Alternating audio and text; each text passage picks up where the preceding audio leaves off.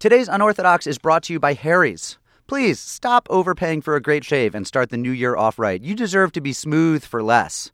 Go to harrys.com and enter the code UNORTHODOX at the checkout for $5 off your first order. Welcome to Unorthodox, a weekly podcast from Tablet Magazine. I'm Mark Oppenheimer, joined as ever by Deputy Editor Stephanie Butnick. Hello. Hello. And Senior Writer Leah Leibowitz. Boker tov, Chavarim. Indeed. Later in the show... Hummus. Later in the show, we'll be talking with guest Jew Mark Seidenfeld, who is Harry Potter's real-life lawyer, as we'll explain, and guest Gentile Alice Dreger, historian of science and author of Galileo's Middle Finger. Yes, it's called Galileo's Middle Finger. We're not in North Carolina, where we were supposed to be, because Tropical Storm Jonas had his way with it. Is it a tropical storm? What was Jonas? I think it was a blizzard. Blizzard Jonas. Or was it a The snowstorm? Lord has smoten us, Yes. smitten us. Yeah, we were smited. We were smoted. We're Yeah, the belly of a large fish. So we are not in North Carolina, but we will be later this spring. We're sorry that we had to cancel our show at American Hebrew Academy. Some news of the Jews? Please. Ted Cruz has been endorsed by Pastor Mike Bickle, pastor of the International House of Prayer. Yes, that's IHOP in Kansas City, Missouri. Back in 2004, Pastor Mike said that Jews who don't accept Jesus will be murdered by the Lord. So he means Jews? He means, right, exactly. He means basically all of us. Because if we accepted Jesus, we'd be Christians. He said back in 2004 that the Lord would say to the Jews, I give them grace, and if they don't respond to grace, I'm going to raise up the hunters. And the most famous hunter in recent history is a man named Adolf Hitler. Ted Cruz posted news of this endorsement on his website.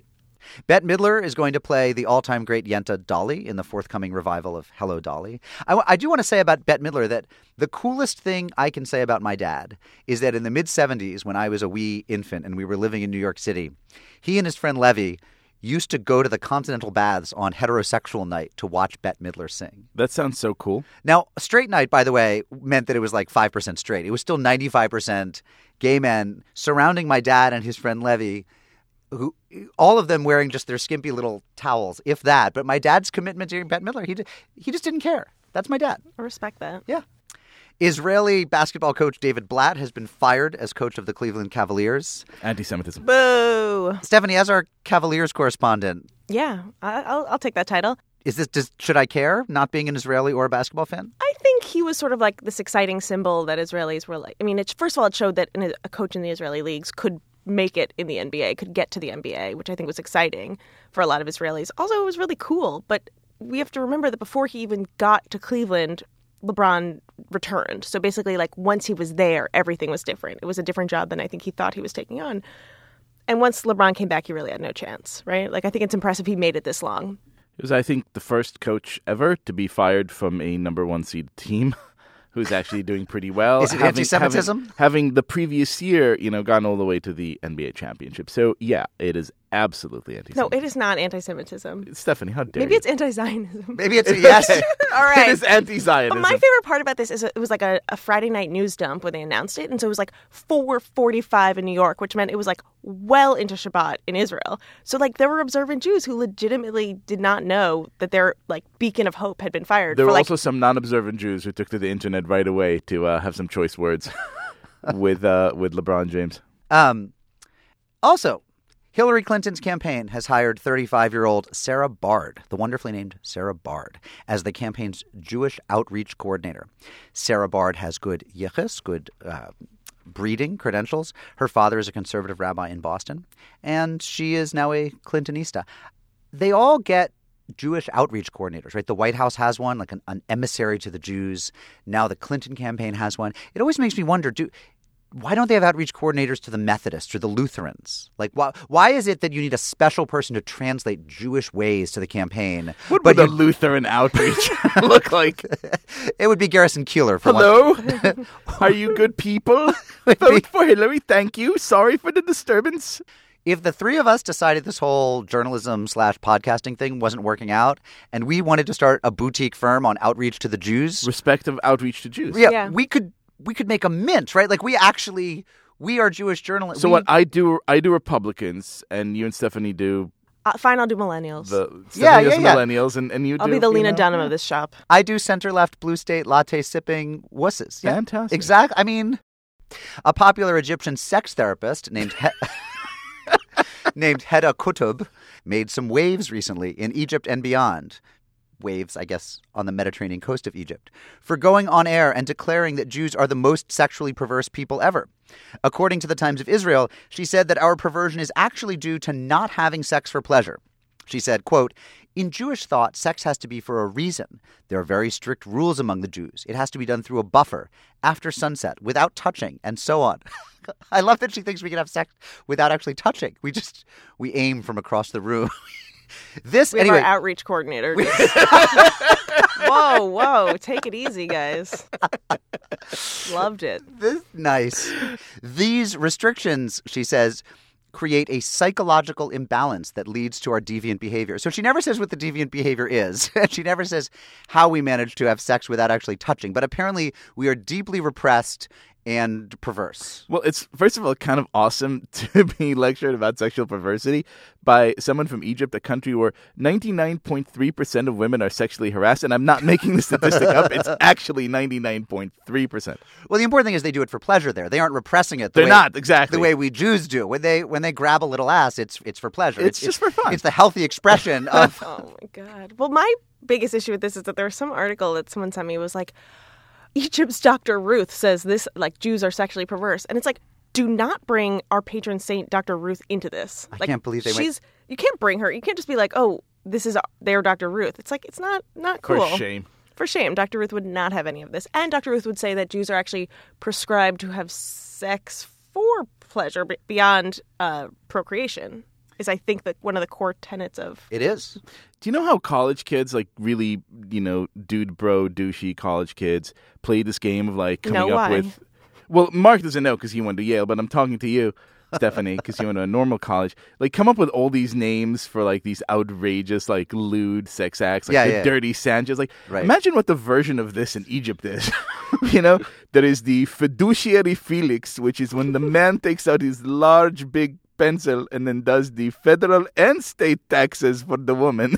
These are the Jewish... These are the Jewish sex acts. Say what you will about Israel. You can tell me if I'm wrong here, right? For all of its crimes, I don't think they spend a lot of time talking about how Egyptians have sex. No. not a topic of consideration. Like growing among the young. Among the young. Hey, Unorthodox fans, we have a deal for you. We've been getting a lot of inquiries about how you bring us out to do a live show. I don't know why you want us to go do a live show. I don't know why you want us so badly. But a lot of you apparently do, and we have a lot of these shows scheduled. And people are wondering, how do we, in our community, at our Jewish community center, or synagogue, or university, or local federation, how do we get Unorthodox to our community to do a live show? And we have a new deal for you. If you can get 100 people in your community to subscribe to our print magazine, the Tablet print magazine, we will come out to your area for free and do a live taping of Unorthodox. If you buy 1,000 subscriptions, I will cook you dinner and sing. There you go. If you buy 2,000, I won't sing. Right. If you buy 3,000, I'll bring one of my daughters, and she will sing. How about that? If you that? buy 4,000, I'll bring my cat.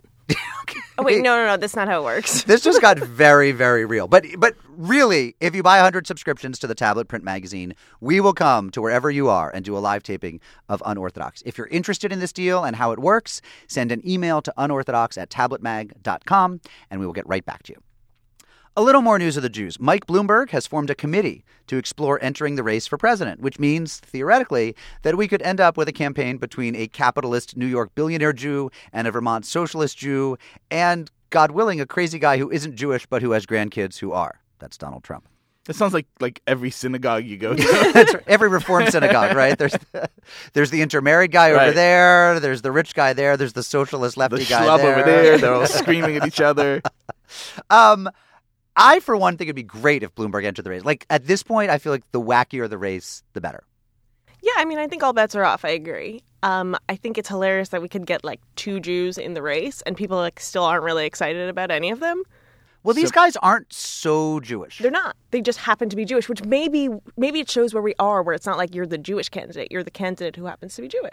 So, look, about Bloomberg, I'm going to reveal a bias here. This is not going to win any fans. I thought he was a great mayor for New York City. I really loved him, and I think he should be mayor of New York City for life. But here's the thing. Abraham Lincoln, 6'4".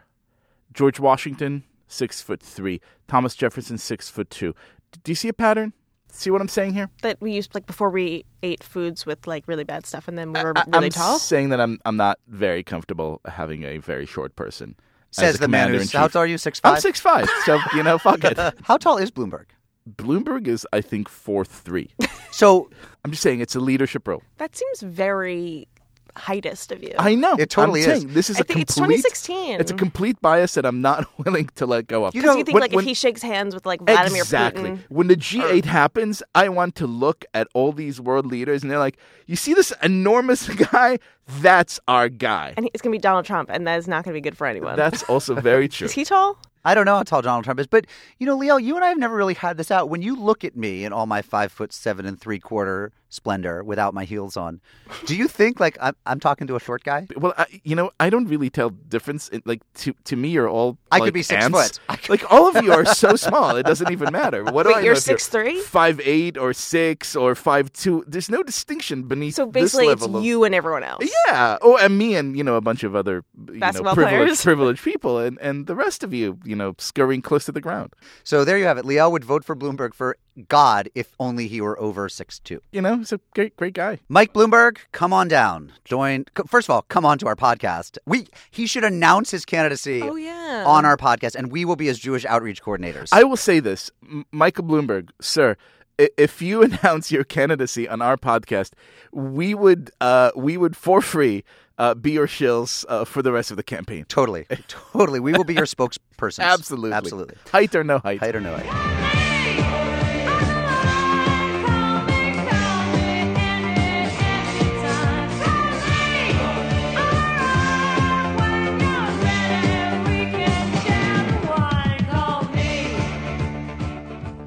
Our Jewish guest today is Mark Seidenfeld. Mark, you're laughing, Mark. You've never been introduced as the Jewish guest before? I have never been introduced as the Jew of the But week. you knew no. that was going to happen. Yeah. You don't know. This is like, the pinnacle of it all. This is very exciting. You're peaking. How old are you? 52. At 52, you're peaking. Tomorrow's the downhill slide starts. And I'm peaking on unorthodox. You're peaking right now. Truly a Mazel high. tov. Mark is the Deputy General Counsel at Scholastic, the publishing house responsible for, Harry Potter, The Hunger Games, and lots more stuff that children and grown-ups who can't grow up read. Since Harry Potter Book 3, part of Mark's job has been flying to Scotland whenever J.K. Rowling is finished with her... Is this true, Mark? Is this really true? I've had to go and pick up the manuscript. Oh, my God. Flying to Scotland. I'm given this copy. I don't know. It's like you could be totally full of it. But whenever J.K. Rowling is finished with her manuscript, Mark flies to Scotland, receives it, securely transports it back to New York, which you do by literally sitting on the manuscript on the flight back home, I'm told. You then also have the general job of making sure that the Harry Potter books have not leaked before the official launch date. So you essentially, for a lawyer, a boring job, you have the coolest version of it in the world. I'm pretty lucky. I mean, it's definitely not just all me. It's a huge team. No, it's all you. It's all you. Let's be honest. It's all you. You're the one lawyer at Scholastic.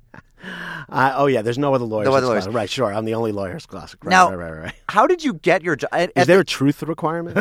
No. Absolutely not. Okay, just checking. So how do you get a job? So at the interview, do they quiz you on your knowledge of Clifford the Big Red Dog? Like, how does that go exactly? Wow. What if you hated kids? Would you still have your job? Probably not. Definitely not. I think you got to be a certain type to work at Scholastic, and I think I always joke that you're not going to retire rich and young by becoming a publishing lawyer, but I am really happy, which is really pretty amazing.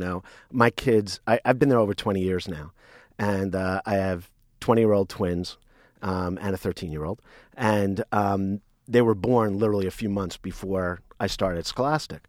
So they basically grew up while I was at Scholastic, and it's just amazing. I mean, the kids, the children's literature, all of that, it's meaningful. So you never had to actually pay for one of your children's presents ever, basically. You just go to the office and grab just some. Go to the warehouse. I saw you smiling and laughing as I was talking. I'm like, he's definitely going to come out with Mark has in a 4 second. girls. So, but before we talk about any of the other cool stuff that you do, Take us to that scene. So it's Scotland. You've just flown over. Mark Seidenfeld, how are you? How does this work? Is there like a phalanx of bodyguards, with Large, you at the top? Red-haired. Is there like a big briefcase? Is there like a That's armored locked to your car? hand? How does it work? Are there handcuffs involved? Okay, there are. Are there handcuffs involved? Mark asks that of is- every guest. It's Yeah, not that's just you. Not really. just the- I won't ask why you asked that question, where that's coming from. It's like, did they cuff you to the briefcase? It's suffice to say, it's different every time. And there was actually one time where we actually went over with this wasn't to pick up the manuscript, but to pick up the first signed copy of the book. I forget which one it was. I think it was book 4, but I went over with somebody else. It was definitely, sort of off the radar screen. And we literally had a case and a lock on the case. And literally, it was one of these deals where it was kind of handcuffed to my wrist, more for video that we were shooting for PR afterwards than anything else. But it was really quite literally under lock and key that time. All right, on so the way over. the flight from Scotland to New York is what, like 7 hours, 6.5 hours? Yeah, something like that. No, What if you have to go to the bathroom? Exactly. At some point, you have, nature does call. What do you do with that thing? Overhead compartment? Do not bring it into the bathroom. You Don't stewardess, say you hold bring it this into the for me. Yeah, bathroom. you say to the old lady next to you, could you just watch this? I got to go pee. Could you just watch this for me? All right, suffice it to say that the manuscript never left my possession. So you took it into the bathroom? So gross. The greatest I'm not- bathroom reading of all time. I'm not going into any more details on that one. Now, meanwhile, But, your kids, the twins are 20. They essentially, when did the first Harry Potter come out? First one came out in 98. 90. Okay, so essentially their childhood coincided Yeah. with your job guarding. Right. I mean, they basically grew up Right. through my time at Scholastic, which was amazing. So you're the first person in the universe after J.K. Rowling to see this manuscript. No, let's Just not- go with my story. Just go with my story. Don't confuse my They're story not with listening facts. over at Scholastic. Right. So Yeah, do whatever happened to that disclmer about Right. these are my own personal About views, these, and, retweets. not the views of Do not Scholastic represent- or anything. Retweets Yeah, are all right. endorsements. So duly noted, Okay. But yeah, do you give your kids a peek? absolutely not. Oh, come on. Oh, come on. What kind of father are this? Is like. I'm a horrible father. Do you think your therapist doesn't tell his wife what you say? I mean, spousal within the family, it's okay. That doesn't count. Actually, nobody knew. That you had it? Yep. Your wife? Really? Nope. You didn't tell your wife? Nope. What were you doing? What were you doing in Scotland? Those are my air wasn't quotes. as far as my family knew, I wasn't in Scotland. Mark, if I ever want to commit some sort of horrible crime and need like a consigliere, I think I just found the absolute perfect. This is unbelievable. Liel can get you in trouble with the aren't you Israeli working- government. Yeah, why aren't you working for the government? Get Scholastic. Where did your wife think Man. you were? Another place. Julie wants to know. Our producer Julie wants to. So you basically told her you were okay. You caught me. I was sleeping with another woman. Yeah. No, Which is much more acceptable. I mean, look at me. She never would have believed that. Oh, Her name is J.K. Just kidding. Joanne. But, It's Joanne, right? Joanne Rowling. Yes, Joe. Yes. You really didn't. Your wife didn't know where you'd gone. Nope. I'm gonna be honest here. I'm gonna take it to a serious note. That's interesting to me because I couldn't keep that secret from my wife. I think it either says something about your character being really great or the quality of your marriage being a little bit shaky. I'm going to be honest. Like, how are you lying in bed to this woman? I'm really glad I came in early to be insulted like You've this. just made love to the most beautiful woman in the world, your wife. You're Right. lying there next to her. She Right. says, "Now, where are you going on your trip tomorrow?" You say, "The Caymans to a bank." You know, Mark, generations of humanity progressing depended on subterfuge such as this. Look, God bless you, Mark Seidenfeld. Yeah, I don't know about that. It's really for the protection of everybody around me because I don't want anybody to know anything. If they capture your wife, she could honestly Exactly. say under Something- torture. You know what? Something slips at a party. Something slips, in a On the conversation. playground, can you imagine And those quite girls? frankly, that literally happened more recently with an attorney in the UK who happened to tell his wife something that he wasn't supposed to say in connection with the Harry Potter with Joe Rowling, and his wife slipped at a cocktail party, and it came out, and he ended up losing his job, and it very much so affecting his career. So it really is something on my brain.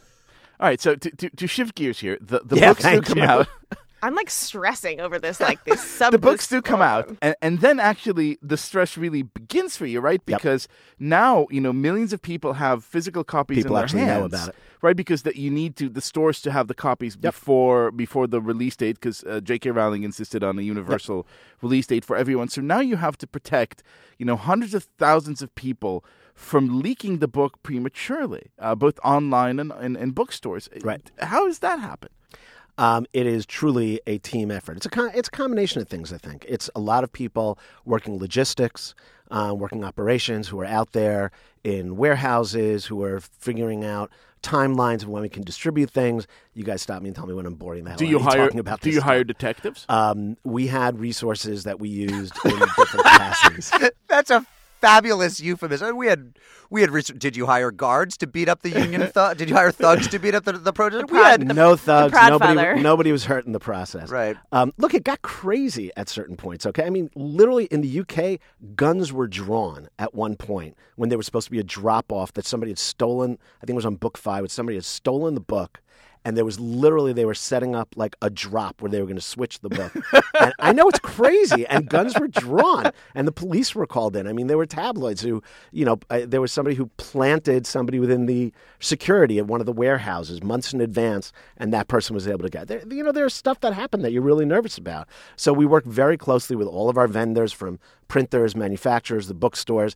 And amazingly, they are really into it also. They want to keep the magic. They want to keep the secret. I mean, you guys may laugh and it may sound a little bit trite, but people really cared about kids having that magical moment at midnight on the release of the party. We, had campaigns of Keep the Magic, and Walmart had its employees, take an oath that they were going to help keep the magic. I mean, people really got into this. And quite frankly, one of our best frontline people helping us out were each of the stores. If one of their competitors broke and sold the book early, they were the first ones running to the phone and letting us know. Diming them out? Totally. This is so insane. Cutthroat world of children's publishing. So this gives me hope about publishing, about children reading, about books, about actual hardcover books. Does it speak to larger trends, do you think, in the industry? I think it's true. I mean, one of the most amazing things about it is that when you have really good literature come out that kids are into, that parents are into, it's an amazing thing. I mean, I still talk about this, and I've been in Scholastic for over 20 years. The most amazing moment of my career has nothing to do with really, a legal brief, a memo, a contract, anything like that. It is being at the midnight parties for Harry Potter, and the parent is literally still paying for the book at the cash register, and their child, has dropped to the floor and has cracked open the book, reading it before they're even done paying for it. It's amazing. So I think it does speak to a great trend. I think that print books are still a big chunk of what is out there. Ebooks are still popular, but if anything, stabilizing, and if anything, waning a little bit, especially in the children's book area. I think that print books, I mean, think about a picture book and, that lap experience of reading to your child with a print book in your lap. I mean, I think that's still really engaging for people and really meaningful for people. 2 final questions for you. First of all, do you like to read? Love to read. What do you read? Anything to recommend? Anything good right now? Anything now? I'm putting you on the spot. Yeah, you are putting me on the spot, but that's okay. Actually, I love a few fiction books that I read not that long ago. Once We Were Brothers, The Paris Architect. I thought those were 2 great books. I really enjoyed those. Okay. And number 2, do I look like Daniel Radcliffe?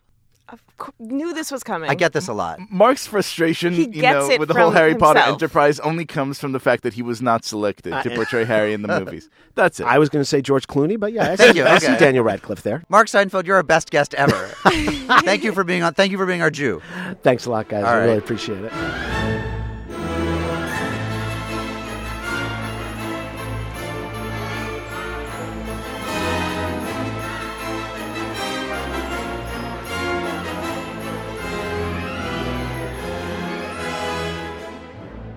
Hey, we have a request to make of you unorthodox listeners. We need your help.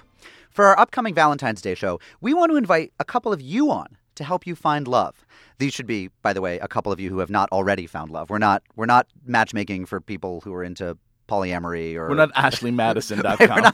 We're not helping you go outside your current stable relationship. But if you are not currently in a relationship and you would like to be, we want to help you. So before Valentine's Day 2017, before next year's Valentine's Day, we are going to make shidduchs for two of you.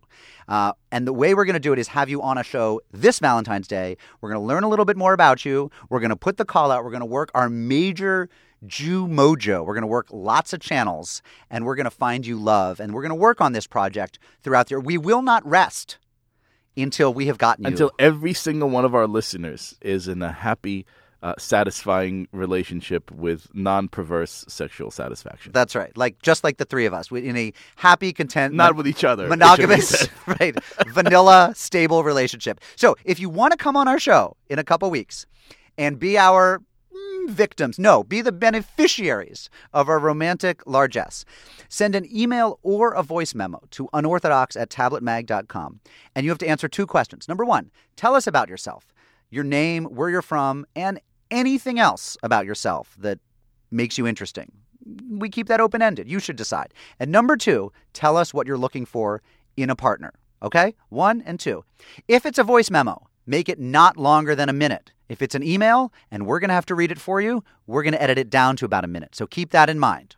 Send those to unorthodox@tabletmag.com. Do not follow up with us. We will follow up with you if we think that you are worthy of being one of our lucky 2 unorthodox listeners to get the matchmaking services of Stephanie, Liel, and Mark in the next year. Let's get it on. Let's get it on. Let's love, baby. Let's get it on. Sugar, let's get it on. Okay, shaving is not optional for me. Every once in a while I think maybe I'll grow a beard, and then I do. But there are two problems. First of all, it gets incredibly itchy, and I'm a real wuss when it comes to the itchiness. Second, all 4 of my daughters hate it. It used to be that only one daughter hated it, then it was 2, then 3. All 4 of them, even the 2-year-old, say, "Daddy, that looked bad." So the last time I tried growing a beard, it was over Christmas break. Within a week, they had forced my back up against the wall, had to shave. So I was back to shaving, which I do 6 days a week ever since I was a junior in high school. And for that entire time, that has meant the expensive Gillette razors. Even as a teenager, the disposables, they cut my face up. I'm a very sensitive person, spiritually and physically. So I was buying the expensive refillables, which means if you're an expensive Gillette refillable purchaser guy like me, that an 8 count is like $25. It's just insane. So I was actually very pleased that our new sponsor is Harry's. Harry's Razors, you might have seen their ads. They do a lot on Facebook, a lot on social media. They might have been embedded for you. They're at harrys.com. And whereas with Gillette, the 8 count is $25, the Harry's 8 count is only $15. And they mail it to you every couple months. They magically know when you're out of refillable cartridges. Your starter kit is even free. And then after that, $15 for every 8 count. But here's the thing. They're even better than the Gillettes. The handle is better, it's nicer, it's prettier, it's smoother, the blades are better, and the shave gel that they send you is also really, really, really terrific. They're German engineered, but most of their products are made in the USA, and they're made by the same people who do the Warby Parker eyeglasses line. So if you know those eyeglasses, then you know them already. I'd encourage you to go to harrys.com. Enter the code UNORTHODOX to take an extra $5 off your first order. Again, that's UNORTHODOX. You can do the free trial, but if you choose to order from the start, you enter UNORTHODOX, save an extra $5, and you too can be very, very smooth for a lot less money. That's harrys.com.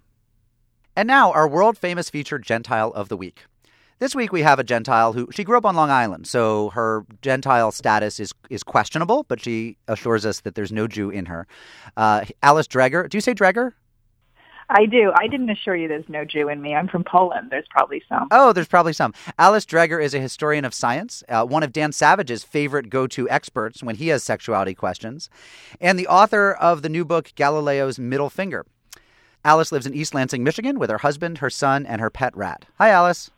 Hi. How's the rat doing? Is the rat thriving? Well, he's 2 years old now, so he won't live very much longer, but he's doing great. That's so sad.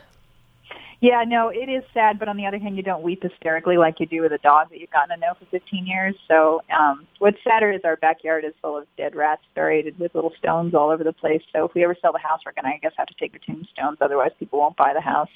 But definitely keep the rats in there. What's the rat's name?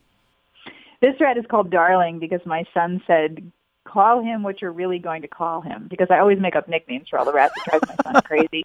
So I looked at him and I said, then his name is Darling. So he's called Darling. Alice, have you ever considered maybe just a puppy? You know, my husband's allergic to dogs and cats, so we had rats recommended to us, which I thought I would never become fond of, but they're awesome, awesome animals. They're super smart, really social, very sweet, and they can, be carried around on your shoulder or in your pocket or in your shirt, which I do. This guy is known as my third boob because I wear a sports bra that's slightly too big, and he sits in the center. It takes a lot to leave us speechless, Alice. People think there's no advantage to the fact that when you get older, your breasts tend to go east and west, but this is an advantage because you can stick a rat pocket. It's a perfect rat pocket. Yes. What is Galileo's Middle Finger about? I've read it, and I think it's terrific. But when you have to, the chapters are fairly discrete episodes, and when you have to sum up what the book's about, what do you say? I sometimes say it's a memoir of other people's lives. It's about 20 years of trying to figure out the relationships between researchers and activists, because I'm sympathetic to both of them and I've been both of them. So it's an attempt to sort of figure out how do we protect people who search for justice and how do we protect people who search for truth, particularly when they go after each other. What do we do in those circumstances? So it's, in many ways, it's a defense of the importance of research in America as something that's critically important to the democratic process. Can you say something about the research you've done in with trans people and how that blew up into one of the big controversies that you were involved in? Yeah, most of the work I did there is actually historical. And so I had been working in intersex rights, which is when people are born with body types that are not standard male or standard female. Often the genitals are in between or some other part is in between. And I'd worked on that for 10 years, but then I was wrapping that up, I thought, and I got into doing a history of a controversy over transgender, which involved a researcher at Northwestern who had supported an idea that transgender isn't just about gender, it's also about sexual orientation, which is very controversial. And so they went after him. And I thought that when I did that history, it was going to be kind of a he said, she said story of misunderstanding. But what I found was that they had actually filed false charges against him and set him up because they didn't want him supporting an idea that was politically unpalatable to them. So that kind of shocked me. And then they came after me, which was very unpleasant. And so I ended up doing this book, which was sort of an attempt to dig myself out of this hole and figure out what happens when researchers get attacked by political identity activists. And what can we do to sort of prevent that situation, but also what can we do to make sure we don't harm activism in the effort to protect researchers? And your research into their research, this is all several years in the past now. And since you've done that and since your book has come out, there's been this enormous attention to trans issues. I mean, on television and in the popular culture. Has that been good for people's understanding of it, for a sort of careful, rigorous understanding of trans identity, or has it just muddied the waters even more? I don't think it's been good for understanding of the issues that go into the transgender experience, but it has vastly improved people's rights, and so that's been a really great thing. It's one of those situations which often happens in America as well as other cultures where stories get simplified and the political outcome is good, but the stories are oversimplified. So it's been frustrating to me to some extent because I think people think that transgender is a simplistic thing and everybody either is or isn't it, and that everybody is simply born with one gender, and if you just let them speak, they'll tell you which gender they are. And gender is actually much more complicated than that. So the reality of it all is that there's a lot more nuance, a lot more variation among folks who feel gender nonconforming or who feel transgendered, and so all that gets lost. And that's particularly dangerous when it comes to kids, because people think that if a girl says she's a boy at the age of 3 or 5, then that's the truth. But in fact, kids vary tremendously, and most kids who express cross-gender identity don't end up persisting in it. So it's really muddied the waters, particularly for clinical groups, particularly for the pediatric groups. Alice, this gender, fluidity that you talk of, I don't even know if that's the right term, but it has been obviously the locus of many sort of public policy fights. Is there a particular policy based on your research that you think we desperately need, but for some reason, political or other, is just not going to happen? Well, I think, and I've been arguing this for 10 years, it's time for the state to get out of the business of telling people what gender somebody is. So there's not really a reason for us to have to say on our driver's license or even, on our marriage forms or anything else what gender we are. And I think it's time for the state to stop regulating what gender you are. If you want to now legally change your gender, you have to legally go through a system, but I don't see why you should have to. Certainly, scientifically, it's important to track sex in terms of birth rates and that sort of thing. And certainly in terms of your medical situation, it's important to know what parts you have, anatomy and physiology. So I don't have any problem with maintaining gender in our culture and maintaining sex research or anything like that. But I don't think that at this point in our history, we need to have the state indicating on our passports what gender we are. And that we do leads to the sort of situation you get where trans people are very much harassed and bullied, and intersex people too, when they go through TSA and their genitals don't match what the letter is on their passport. And they end up being, humiliated, marked, sometimes endangered in those situations. I just think at this point we should recognize that gender is about self-identity and we don't need the state to identify who's who. That sounds so radical, and yet I can't really come up with any reason that you're wrong. I know. I have the same problem. I feel like that's what I often get called. Surprisingly reasonable. Surprisingly reasonable. I feel like the battle between activists and researchers is so much a part of our society right now. And I ascribe a lot of that to the internet. And I was wondering if you feel the same. Like the internet is a place where activists can really come together and do good, but also there's like this bullying element that happens online. Absolutely. Yeah. No, it's a great democratizing force. There's no question about that. And certainly working within the intersex rights movement, which started just as the internet was coming into being, the reason the intersex rights movement could happen was because of the internet. The phenomenon we're talking about is rare enough that those people would not have been able to easily find themselves and organize without an internet. So there's no question that the internet makes possible all sorts of rights movements that have been incredibly important. Gay marriage would never have been approved as quickly without the internet. So it's been incredibly helpful. But yes, the dark side of empowerment is that people end up essentially putting forth what they want to have be true, not what is true. People get used to confusing news and commentary and research as all being the same thing. And you end up in these situations where simply through people making the same claim over and over again, the assumption is that it's true. And that's very harmful to researchers whose work is maligned and misrepresented, which happens all the time now. My work gets maligned and misrepresented all the time. For example, I'm constantly told that I'm against transgender rights. And then people will look up what I've actually written, and they'll say to the people who say that about me, where does she say that? And they'll point them to pages that I have not written to prove that I'm somehow anti-trans rights. So it becomes extremely exhausting and confusing. And a lot of researchers simply don't want to deal with the public anymore as a consequence, which is a terrible situation because we really need them to engage.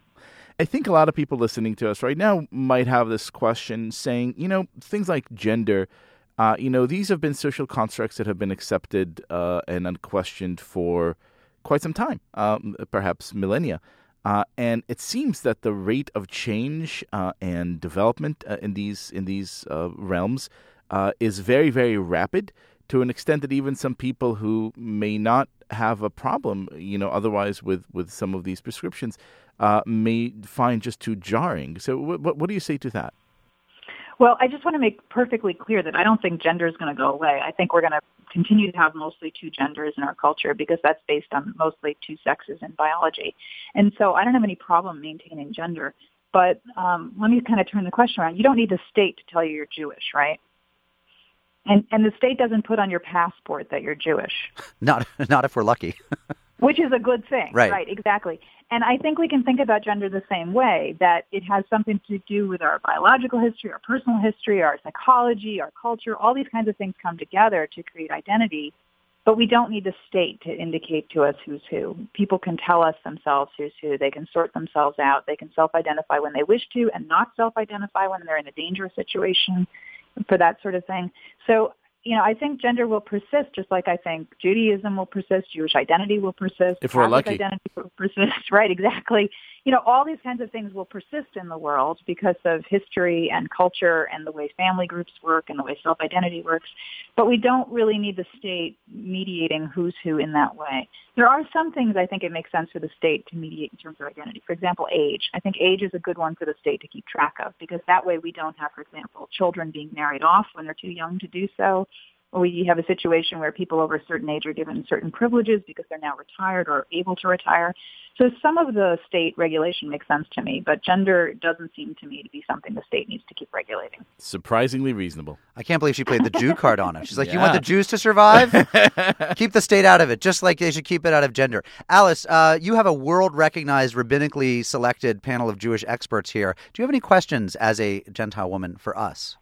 Yeah, so I'm somebody, because I've worked a lot on genital rights, circumcision bothers me a lot. So I'm not going to ask you to get into the circumcision debate, but I wanted to ask you what happens to all the foreskin that gets cut off during circumcision. And I know in the hospital what happens is it goes in a red bag.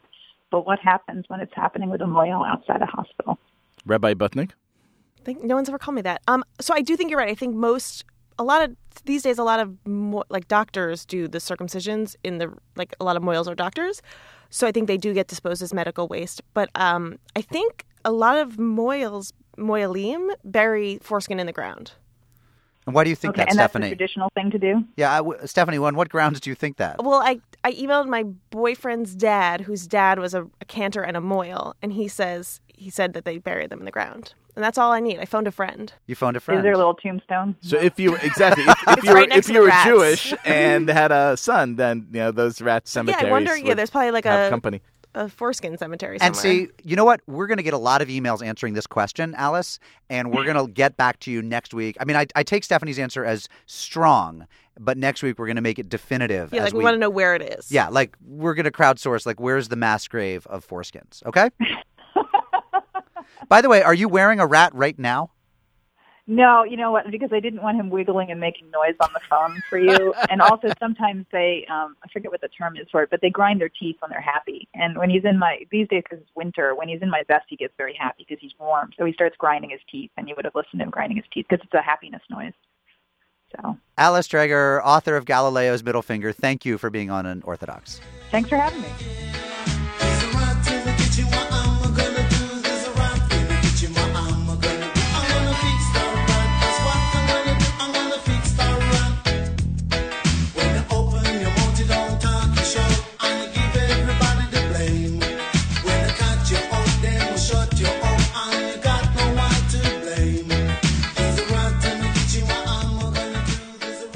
We had some amazing mail this past week. A Gentile with the awesomely Gentile name of Brandon Masterman wrote to ask, among other things, if we could have more queer Jews on the show. And my answer is, yeah, baby, we will. He also, strangely but wonderfully, wrote, as a former competitive fencer, I was delighted to hear that Stephanie fenced varsity for Duke. My friend Dana went to Duke to fence on the women's varsity foil team, and I was curious if the two overlapped. I checked, and oddly enough, Dana started on the Duke team the year after Stephanie left. So I began to wonder if Duke fencing has a secret one Jew policy for their varsity squad in order to limit the number of chosen fencers competing. Unquote. He's on to you. This is the best email that we've ever received. That is awesome. Is there one Jew at a time on the Duke fencing team? The bulk of, at least at Duke, the bulk of our fencing team came from either Long Island or Morristown, New Jersey, where public schools have fencing teams. So, yeah. It's all Jews. Definitely a few Jews. More than one Jew at a time. Robert Ludwig, M.D., was one of the many readers who wrote in about our segment with Rebecca Vilkomerson of Jewish Voice for Peace. He wrote, quote, I was very disappointed in this interview with Rebecca Vilkomerson that you aired. The BDS movement is so clearly anti-Semitic in effect, if not in intent. In the same vein, Elihu Smith wrote, Jews for Peace are really Jews for the destruction of Israel. On the other side, Brian from Manhattan wrote in to say, a Mike Albo, Rebecca Vilkomerson double feature? I thought I was dreaming. When you consider your target audience, clearly you are considering me. Thank you. P.S. Yes, gay Jews are good in bed. Finally, Robin Probst wrote in from Sweden, because we got listeners in Sweden, yo, to tell me that I'm not funny, to say that Liel is rude, and to say that Stephanie rocks. Robin wrote, thanks, Stephanie, for being the beacon of reason and compassion on the show.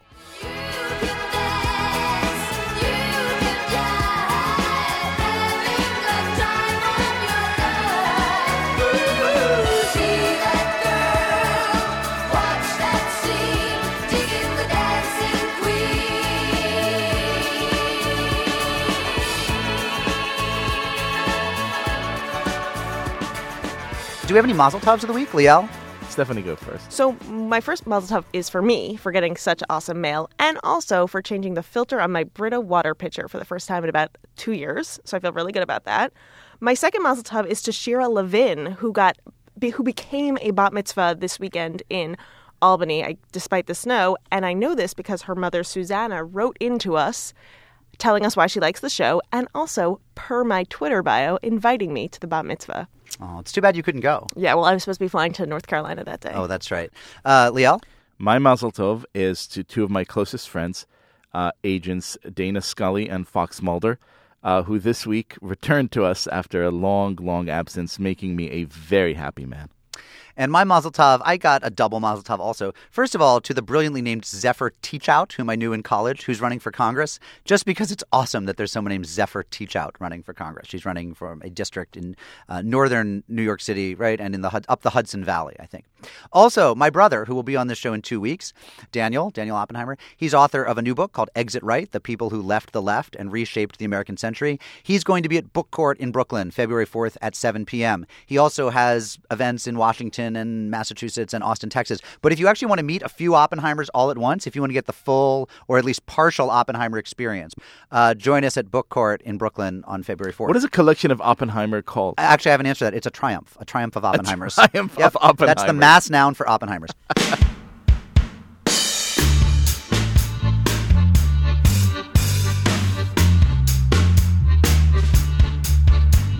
We love mail. If you have thoughts, comments, praise, or questions for our panel of experts, send them to unorthodox@tabletmag.com. And remember, if you want to be considered for our Valentine's Day matchmaking event, send an email, or we'd actually prefer a voicemail. I think that'd be terrific, with something about yourself and something about what you're looking for in a mate. Again, the address is unorthodox@tabletmag.com. Our show is edited by Julie Subrin and produced by Sarah Ivry. Rabbinic supervision this week by Rabbi Dov Bard. Our website is tabletmag.com. Our music is by Golem. To get our newsletter, just shoot us an email and ask for it. Shalom, friends.